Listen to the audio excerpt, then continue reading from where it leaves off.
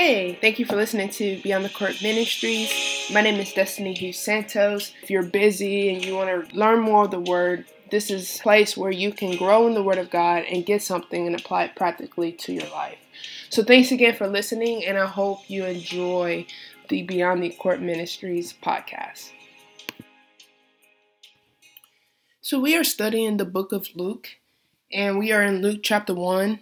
Last time we read verses 5 through 25 and talked about the story of Zechariah and Elizabeth and how them in their old age could represent prayers that we prayed many, many years ago that God has heard but answers in His timing, and to just trust God's timing.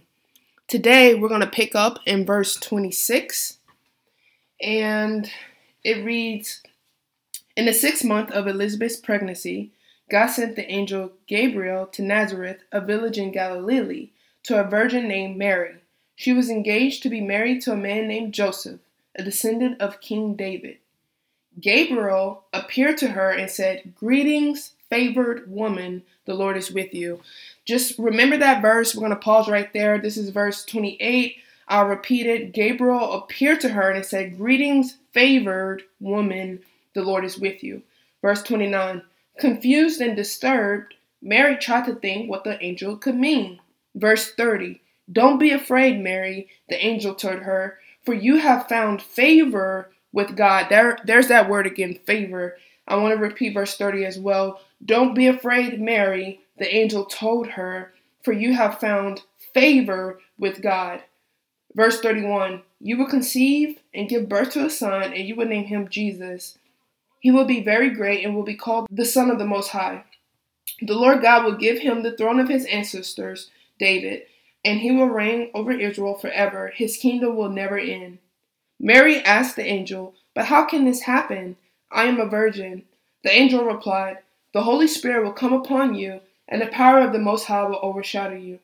So the baby to be born will be holy, and he will be called the Son of God. What's more, your relative Elizabeth has become pregnant in her old age. People used to say she was barren, but she has conceived a son and is now in her 6th month." Verse 37, "For nothing is impossible with God."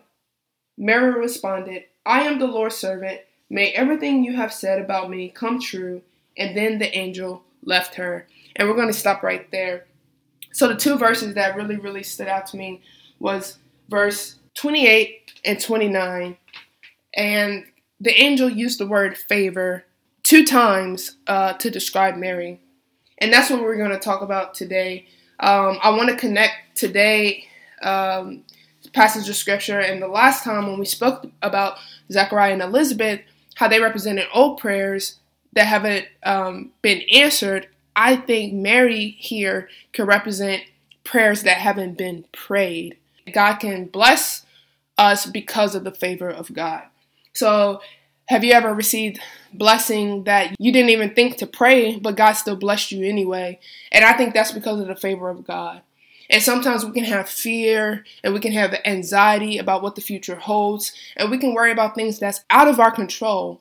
But if we just trust God, even the things that we forget to pray about or don't pray about, but just trust our lives in His hand, that He will bless us just because we're His, He loves us, and we found favor with Him. This also reminds me of King Solomon, who was a son of David. And I want to read a passage of scripture out of 1 Kings chapter 3. And Solomon had just became king, and he wasn't sure what to do. So we're going to pick up 1 Kings chapter 3, verse 5, and I'm going to read down to verse 15. And it says, "That night the Lord appeared to Solomon in a dream. God said, 'What do you want? Ask, and I will give it to you.'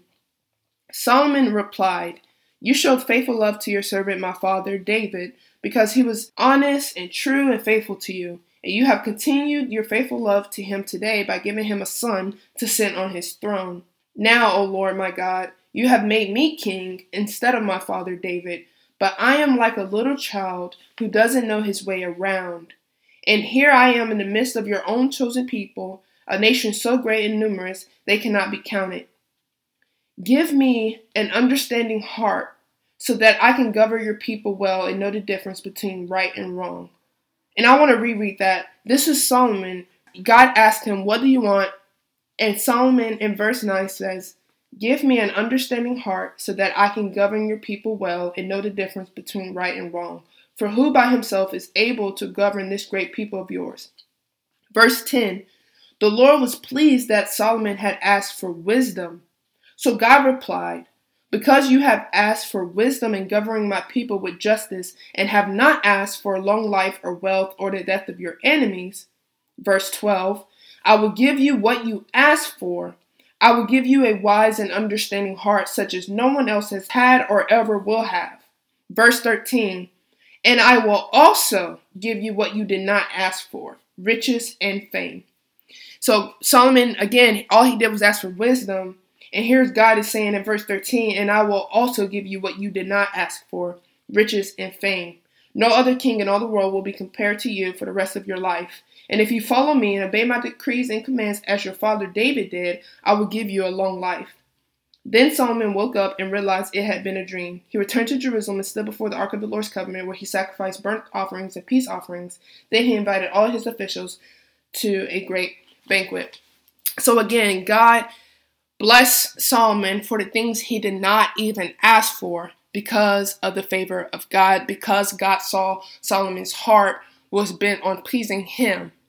And so wherever you are in life, if you feel like, you know what, I don't even know what to pray for, I don't even know where my life is headed, just trust God, just serve God, live for him, and trust that the favor of God will be on you and he will guide you in the right direction and bless you with things that you may not even pray for because of the favor on your life. So let's close in prayer.